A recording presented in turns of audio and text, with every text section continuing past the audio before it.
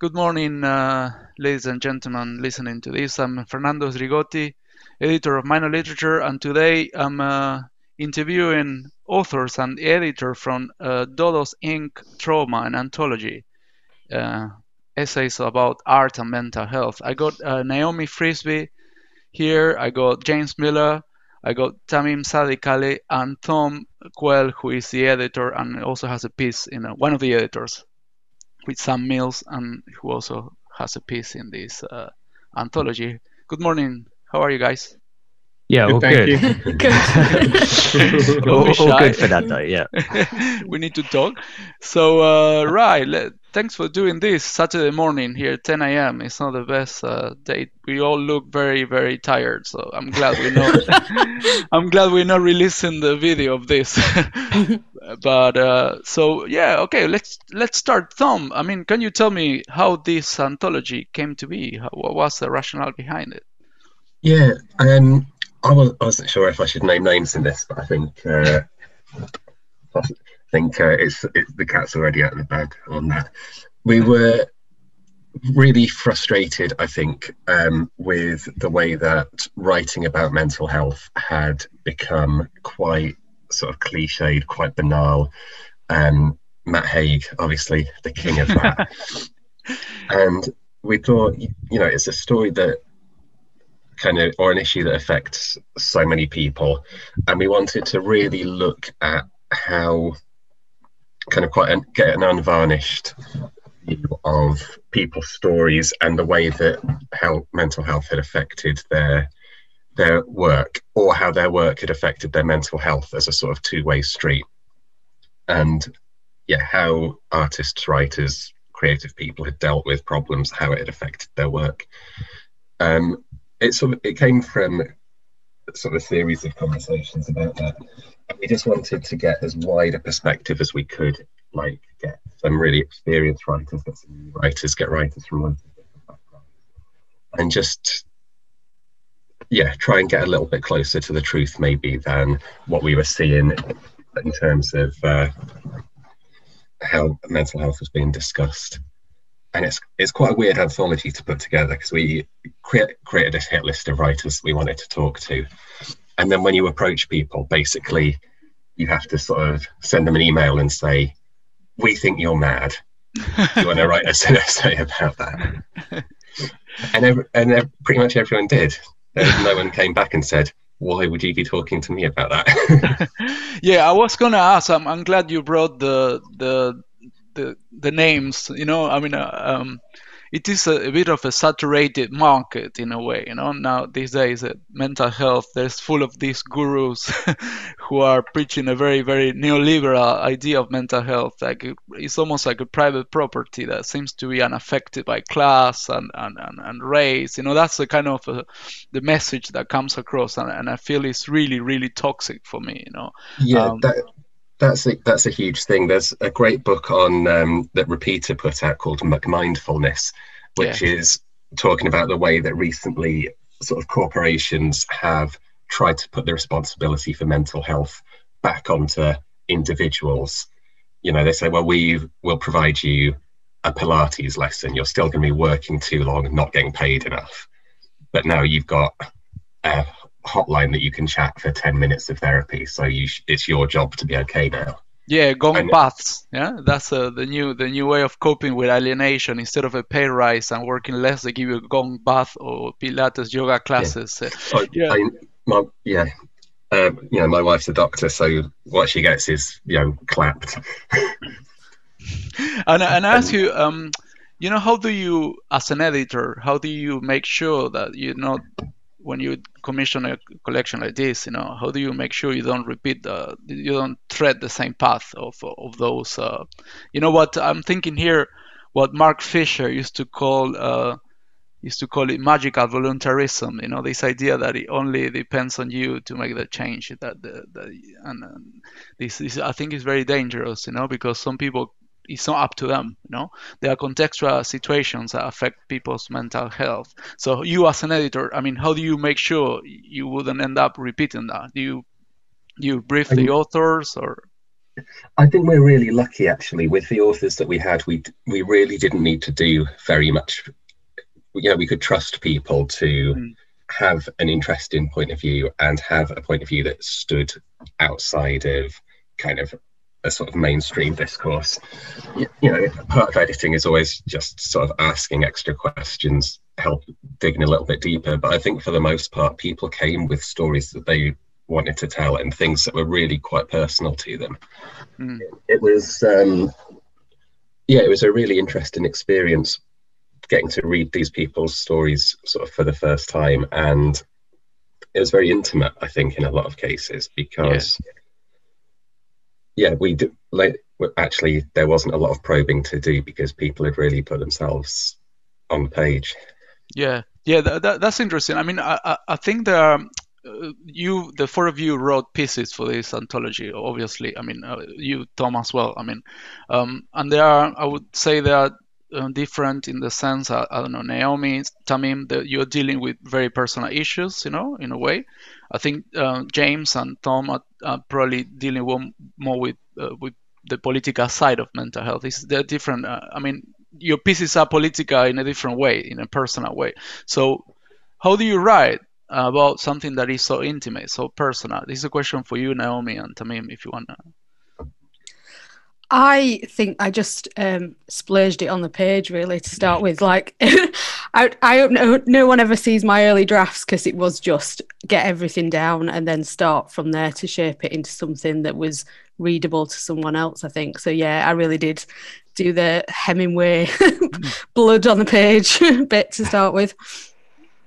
Yeah, and I mean, I will come back to your piece. I want to ask you something about it in the politics of it, But Tamin, in the meantime, can you tell me, like?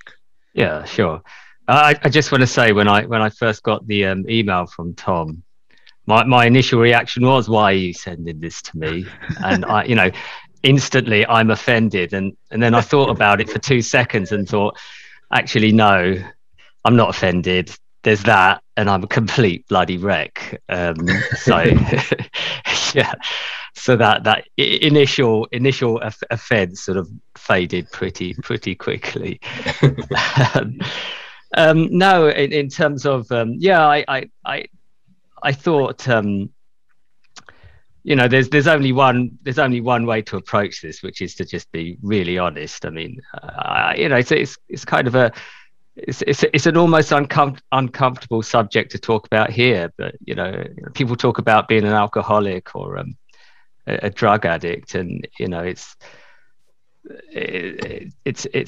not got that same kind of veil over it as what I went through in my early years. But I just thought, what, between me and this blank page, that there's nothing, and I should just just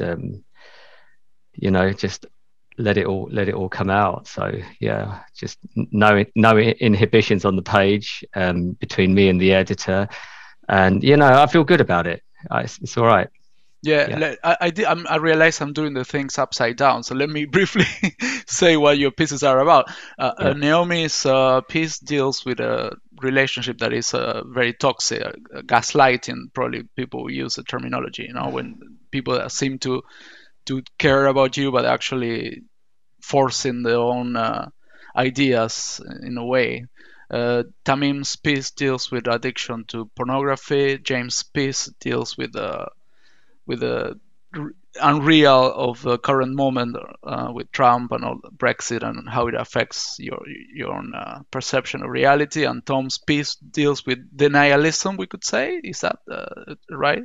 Negationism, denialism, how would you call it? Yeah, I think, denialism it's not my term. It's something I picked up from an essay that I started reading during lockdown, but I think it's a really useful one. Yeah. So, yeah, specifically around COVID, but then branching out into the way people deal with uncomfortable realities around them. Yeah. Okay. So, I said I was going to come back to Naomi's piece because one of the things that struck me about your piece is how class seems to be a determinant in the way we repeat certain patterns. No, did I read it right? Or Yeah, you did. And it's something that didn't really come out for me until I started writing it. I mean, you can tell by speaking to me that I'm working class. I grew up in Barnsley. I don't know. I cannot tell accents. English people listening will be able to tell. But yeah, and I hadn't really, I mean, most of my work is about class, but I hadn't actually considered it from that point of view until I started writing it. And yeah, absolutely, it's about repeating patterns from childhood, and then it bleeding into your own adult life, and at which point that becomes a problem, and then what do you do about it? And part of the piece is about the fact that I didn't do anything about it really until it was forced upon me, and then I had to confront it and work out, why I was attracted to a particular type of person and what that was doing to me, and what my sort of, not that I complicit in a sense, but I don't, it becomes a really dodgy area, because you're talking about emotional abuse, and actually the emotional abuser shouldn't be abusing, but what is it? I wanted to know, what was it about me that was attracting those people, and what could I do to try and put some barriers in or negate what was happening to me? Yeah, take control, no? And is this something you were aware before you started writing, or that you discovered through the process of writing this piece, or how did that happen? The awareness, I mean. Yeah, I think I just started to become aware of it, and then when I said I splurged everything on the page, and when I did that, I noticed like how many patterns, and there were things that I dismissed previously that weren't coincidences, but I had dismissed as coincidences, because how do you reconcile with the fact that someone you're in a relationship with is deliberately using things that you've told them about you to then harm you? Like, you put a barrier in somewhere to protect yourself, and it was the wrong barrier, but that's what I did.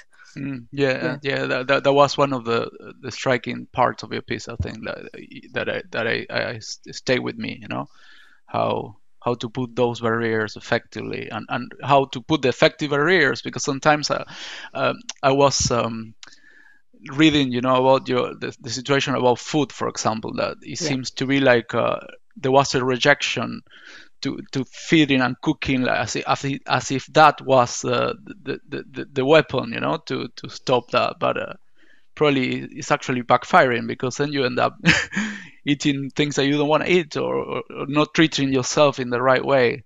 So yeah, it's funny. It's that idea of displacing things, isn't it? That you target your anger. I suppose it speaks to Tom's essay in a sense that it's targeting that anger at a different place, not the place that you should be at. And for me, it should have been at the person that I'd allowed into my life, but instead it was coming back on myself. And I'm half Italian, so that part was traumatic for me. Well, food is like it's a very important part of my life. It's probably I'm obsessed about food. So it was like, oh my god, cook yourself a good meal. So yeah, I'm definitely with you now. Yeah. Right. So James, I know we know for a long time. I know you're obsessed with politics. And your essay is pretty much about that obsession with politics. But why is it about American politics that you're so connected with? Well, I guess it's interesting. I mean, when I was first approached to write something for this anthology, my initial kind of reaction was like, well, I don't really have any mental health issues. I'm fairly, I disagree, but exactly. And then I was like, well, I feel like I'm a relatively calm person because I practice transcendental meditation. So I was like, I'll write about transcendental meditation. And then Sam was like, you can't write about that because David Lynch is going to write about that. So it's like, well, okay. I mean, I love David Lynch. Fair enough. Let's not tread on his toes. So I get my essay is sort of part of a longer kind of, I suppose, process of intellectual inquiry that I'm embarked on, which is to try and analyze and understand, or rather critique the extent to which we as writers are able to engage meaningfully in the kind of social and kind of political reality that surrounds us, and how far that sort of the way in which that socio-political reality is constructed has itself become radically kind of divorced from actual reality itself, in the sense that we now have a kind of a media class and a political class that either kind of forms of sort of celebrity, and like celebrities are just engaged in a permanent kind of shitstorm of sort of image management and attention seeking, which in some ways I think is how we can kind of define the Trump presidency. I think it's debatable whether Trump was ever a president in any meaningful kind of sense of the word. And although he's a fascist and a racist, he never had a meaningful kind of fascist, racist kind of program like his influences like Hitler or Mussolini had. Other than a kind of sort of crude nativism and sort of restoration of a kind of America that never existed as his kind of gaslighting program. So he was essentially just a celebrity fighting a kind of shitstorm of image management and kind of agenda domination. And his main preoccupation was, what are other celebrities and what is the media sort of saying about me? So on the one hand, we had that. And then on the other hand, over here, we have a kind of, because we're a less extreme country than America, so a government it's not quite as extreme in terms of its sort of celebrity bullshit, but it's nonetheless a kind of a regime that's very much devoted to gaslighting and distracting the country, of which Brexit is a sort of a very kind of crafty example, because here's a case in which we know that the people who were advocating Brexit were lying. And everyone in the media class that promoted their views know that they were lying too. And indeed, I suspect a large number of people who voted for them and voted for Brexit knew that they were lying as well. So we're in this sort of strange kind of circulation of lies after lies after lies. And I suppose my piece, is just trying to sort of think about how can we critique this society? How can we make kind of meaningful change? And also, what is the impact on our kind of mental health to be in this sort of situation? And I suppose part of my thesis as well is that for a long time, the Anglo-American world has been under a kind of a delusion. It's a sort of an exceptionist delusion. It's the belief that we're somehow better than other countries, that our institutions are more progressive, that our relationship with empire was benevolent, that we've always had the best intentions, etc., etc. And it seems to me that now this delusion is sort of beginning to finally kind of crumble. And we're seeing that rather than the rest of the world becoming like us, we are in fact becoming more like certain other parts of the rest of the world. So it seems to me that we're actually much closer now to, say, Putin's Russia than we are to the ideal model of a sort of sensible, rational social democracy. But do you think that ever existed, that sensible, rational democracy, at least in the case of America or the UK? I think it depends how far you want to take your critique, really. And I think if you were to take a very rigorous leftist critique, you could undermine that idea at any point. But it does seem to me that you had some presidents and you've had some governments that were at least operating under a certain kind of demeanor of being sort of rational, of having certain interests that they were kind of safeguarding, of not pushing the envelope too far in certain kind of directions. In the sense that I think that there is actually a vast kind of difference between, say, the presidency of someone like Bill Clinton, who's very problematic in lots of ways, but nonetheless his presidency compared to someone like Donald Trump, I think we were in a different kind of order of well, I kind of call it derangement there. I think the derangement kind of truly came to the surface with sort of the Trump presidency and also with the kind of Johnson. I think it's important to divide what is probably internal politics and foreign policy of the USA. I don't think that the foreign policy of the USA ever can be sane, like, I don't know, Biden, who I was relieved, like everyone go elect instead of Trump, but it's already bombing Syria, or the kids are still in cages, it's very difficult. I mean, probably I'm biased, as South American, we are trained from a very early age to be wary of the USA, Well, that's it, isn't it? Because if you're from Latin America, you kind of know the truth of these things, and you also have a very different relationship to the body politic and to the political class, because you're used to kind of military dictators, fascists, and other sorts, kind of grinding your country into the ground. Generally backed by the USA, also, which is yes, exactly. makes you even more worried. I think your piece is dialogue very well, Tom and James, because I think there is what you mentioned about this exceptionalism is probably another way of thinking about denialism. This idea that the things that are happening here are not really happening, and they crystallize very well in the management of the COVID crisis, in the UK. Yeah, I think it's an interesting one with what James is saying, because his piece in many ways talks about the derangement of events as they happen, and mine is about the response to events after they've happened in many ways, in terms of when we know there's difficult, uncomfortable things that have happened within a society, whether that's the aftermath of the coup and the dictatorship in Chile or the aftermath of COVID here.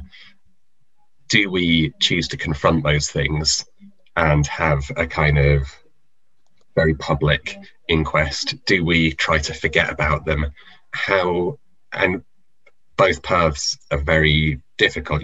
Both paths require trauma victims to either publicly revisit what happened to them or bury it under the carpet and pretend to be friends with everyone again.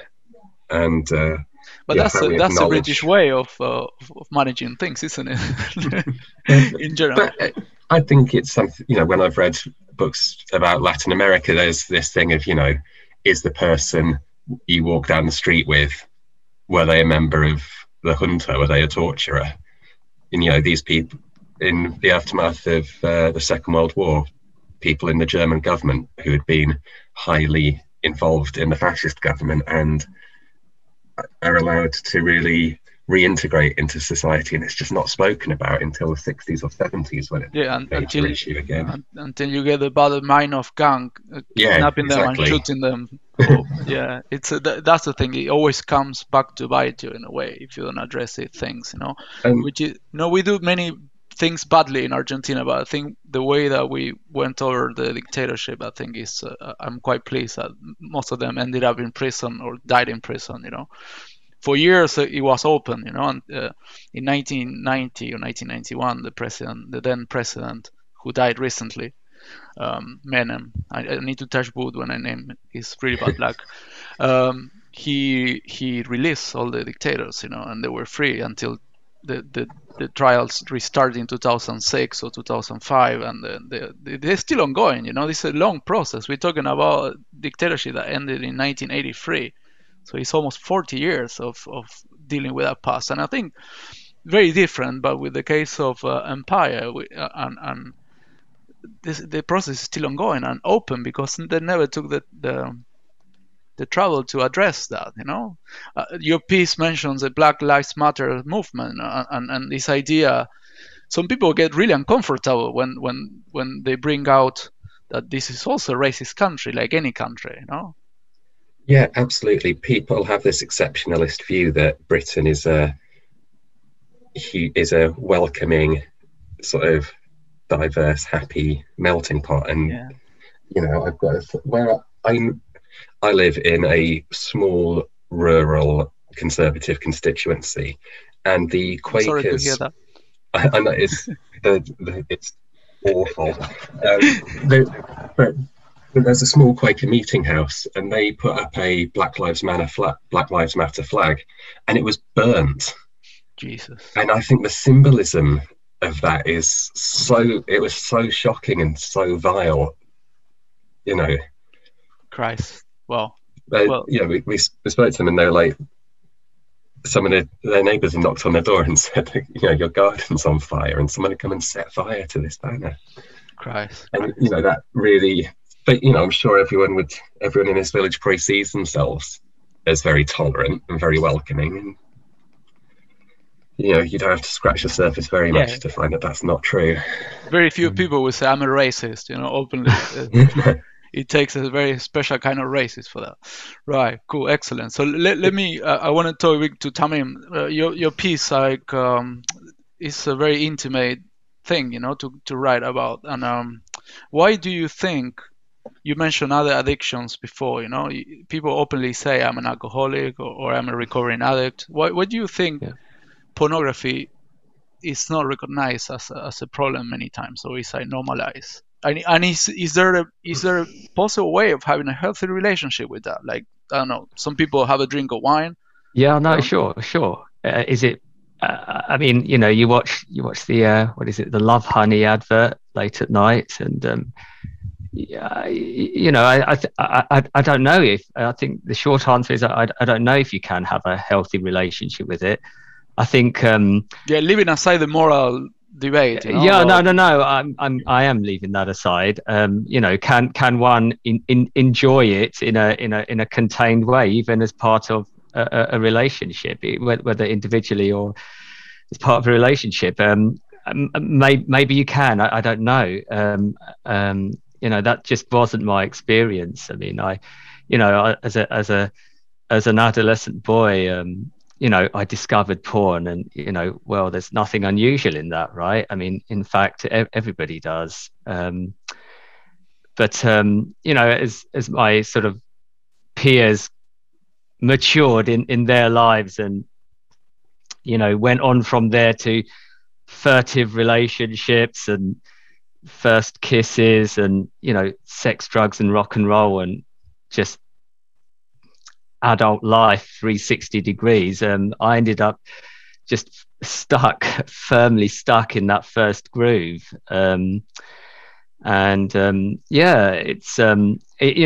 took many years. I was quite content. I mean, I wouldn't go as far as to say I was a happy child, a happy adolescent, but I was content in my own little bubble. I had a couple of interests, both were solitary, porn and maths, and that was really it. Yeah. And it was only until I was, say 18, 19, 20 that I was able to just take a step back. I'm 47, by the way. So we're talking about events from, more than half a lifetime ago. But, it wasn't until I was sort of 19, 20 that I was able to, take a step back and just look at my life, from the outside, and just think, what on earth are you doing? Something is going horribly wrong here, and you need to make a change. But, sort of coming back to your earlier question, by then I was absolutely an addict, and I just couldn't stop. And so yeah, from my own side, there was just no question of having a healthy relationship with this thing. But yeah, I was down a one-way track by then. So yeah. And the way it seems to me like the way you overcame this addiction is through writing, which is amazing. Yeah. And that's So I hadn't even read Fernando, let alone written, until that point. I mean, I did a degree in pure maths, and books were just not my thing. I don't know what it was. I just kind of just stumbled into it,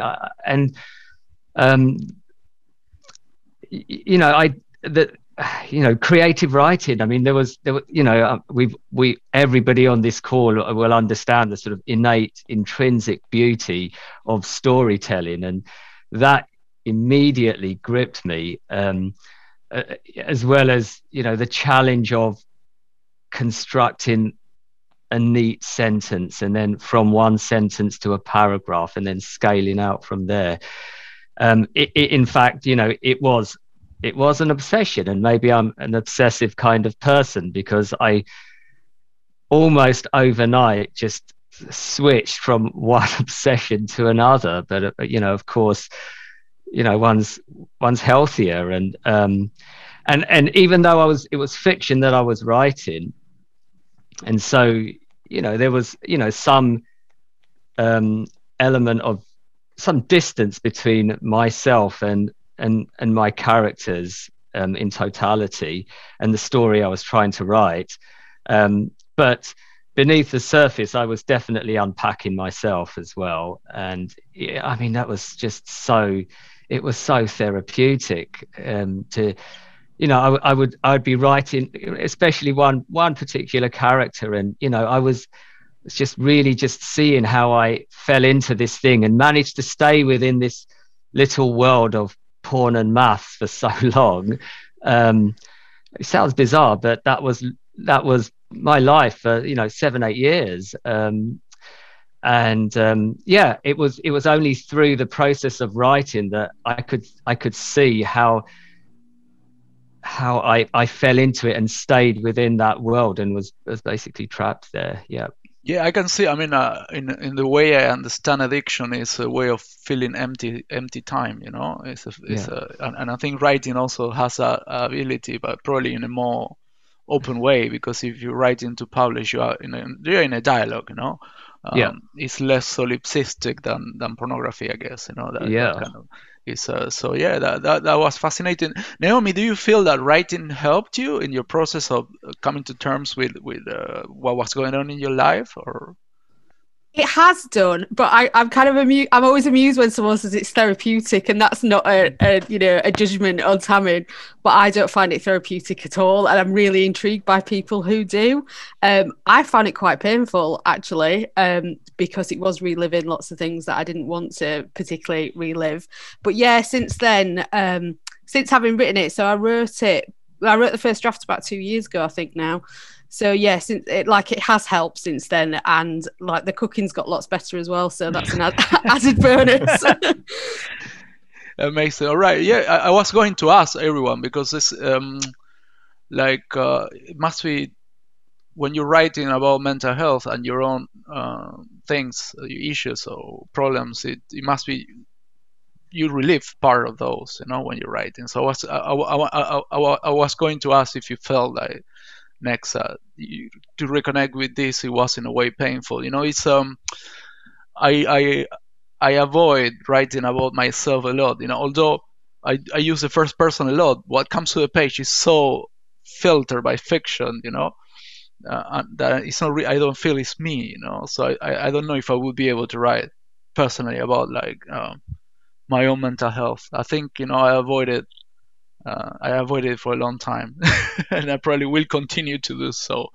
I feel it's really brave to do that, and I'm not sure I'm that brave.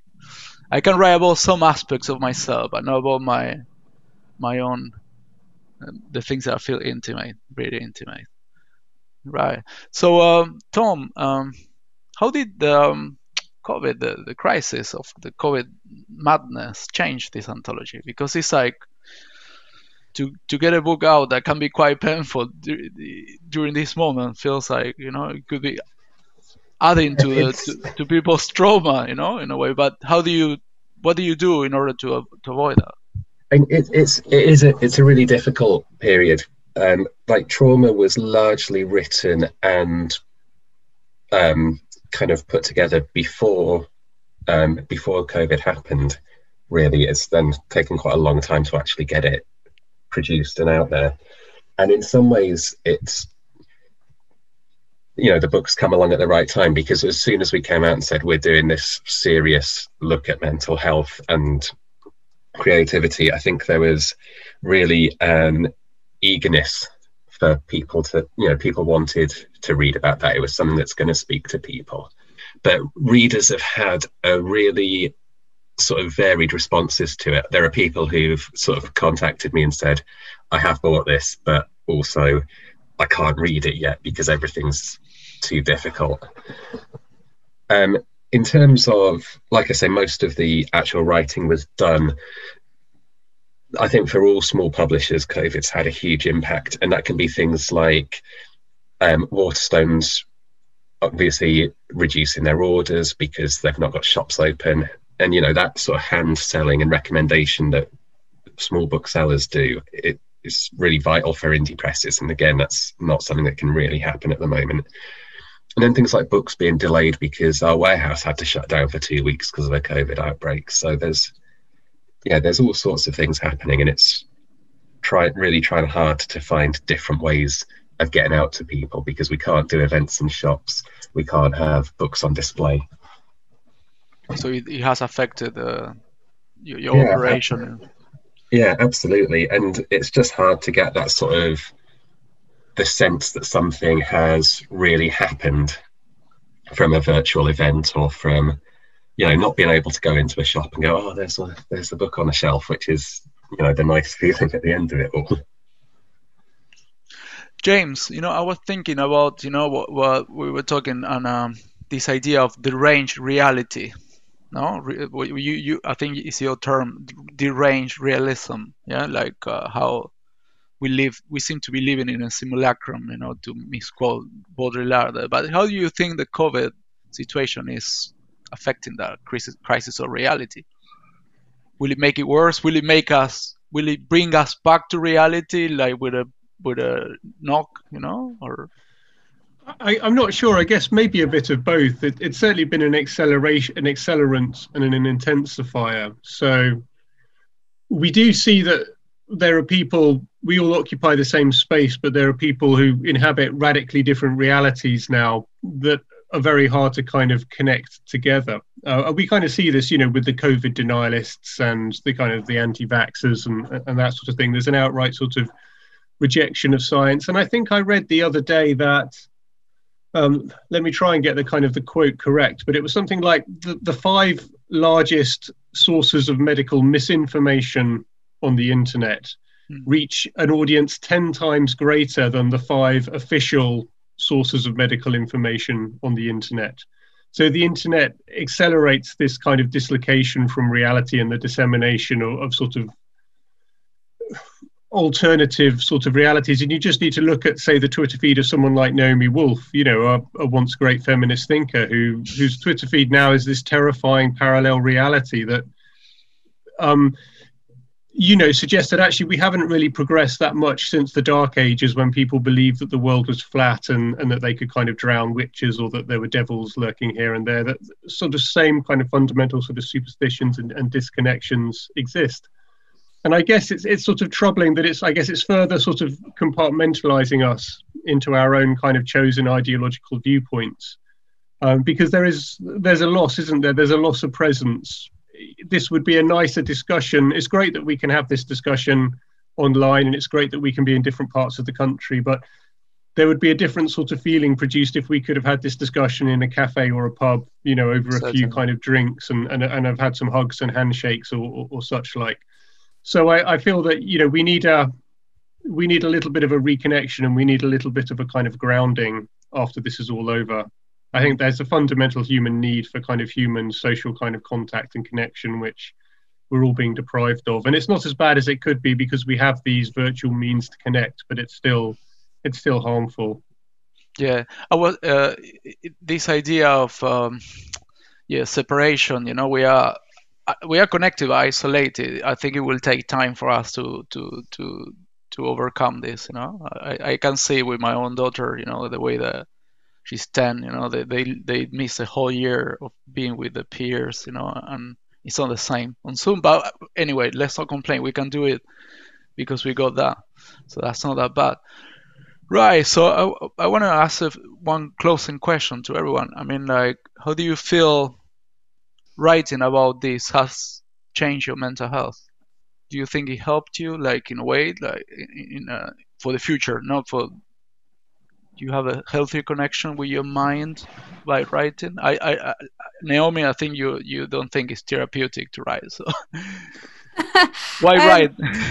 I don't know, like you, I think I prefer, I find fiction more therapeutic because I can bury whatever it is that I'm thinking about or concerned with or whatever's happening. I can bury it in a story, and I write like, you know, fantastical type things, so you know, you really can bury it then, because you can bury it in, you know, someone who loses body parts, or, you know, that sort of thing, and pretend that it's got nothing to do with you. So that's therapeutic. In terms of this, I mean, it has helped. It has, and reading the anthology has been really interesting because there are lots of connections between the different pieces, and I've learnt lots from, you know, reading other people's perspectives and the things that they've found difficult. So yeah, definitely in that sense. Cool. Tamim? How do you feel this will drive you to your future projects and so on? Future writing projects, sure. I mean, in terms of, was it a direct benefit in terms of me and my historic problems? I wouldn't say so. I mean, I already had that sort of self-awareness. I live a very kind of aware life now, and I recognize that little voice, telling me that, it's all right. I can kick back and cut loose and whatever. And, I know how to deny him. I knew that before I wrote the piece. So no, there's no direct sort of utility from this particular piece in that specific sense. But look, I've always loved, well, since I started writing, I mean, it's been a crutch that I've used for a long time. So and I'd not written non-fiction before either. So that was interesting. Getting it right, honing it. That was good.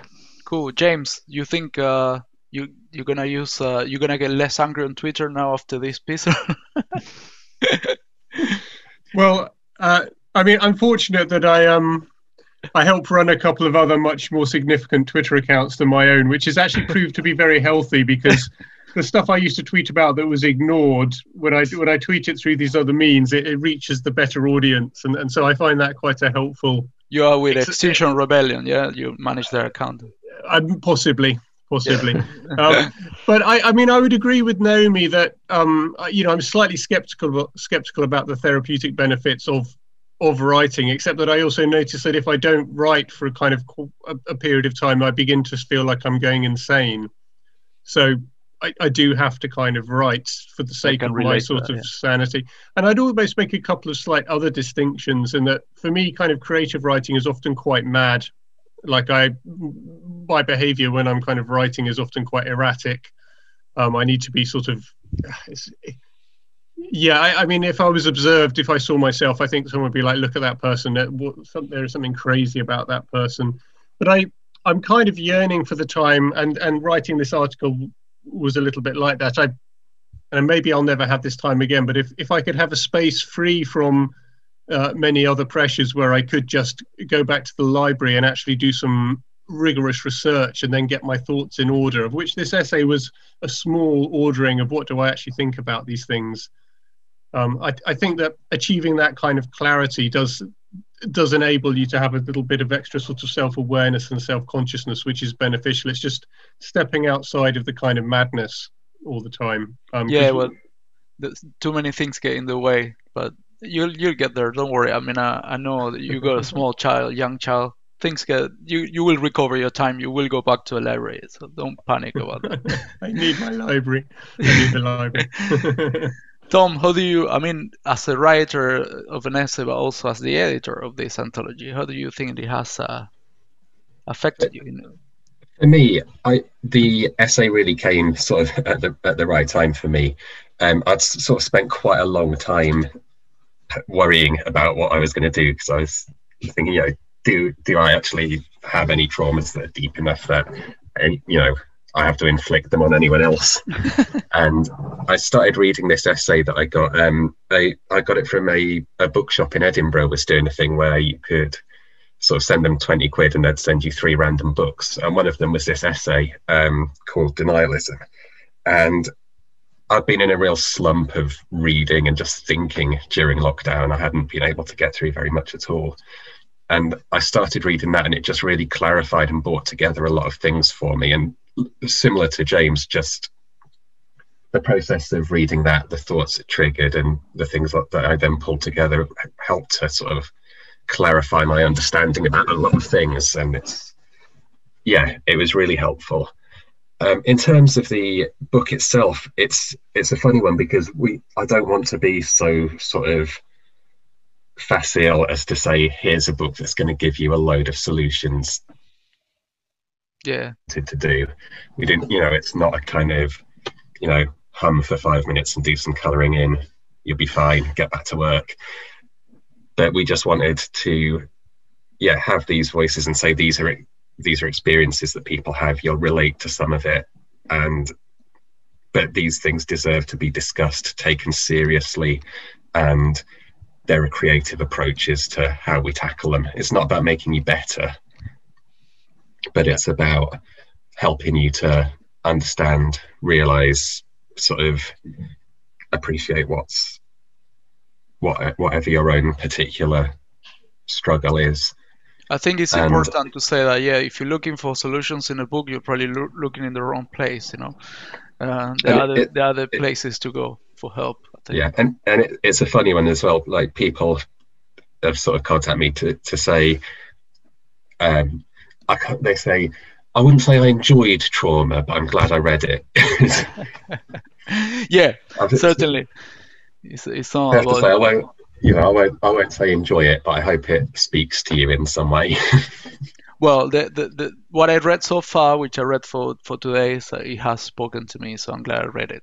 And thank you very much for doing this. It's been a pleasure to talk to you on Saturday morning. Thank you. Thanks, guys. Hopefully we can speak again in person at some point. Cool. Yeah, definitely. Look forward to it. Take care, guys.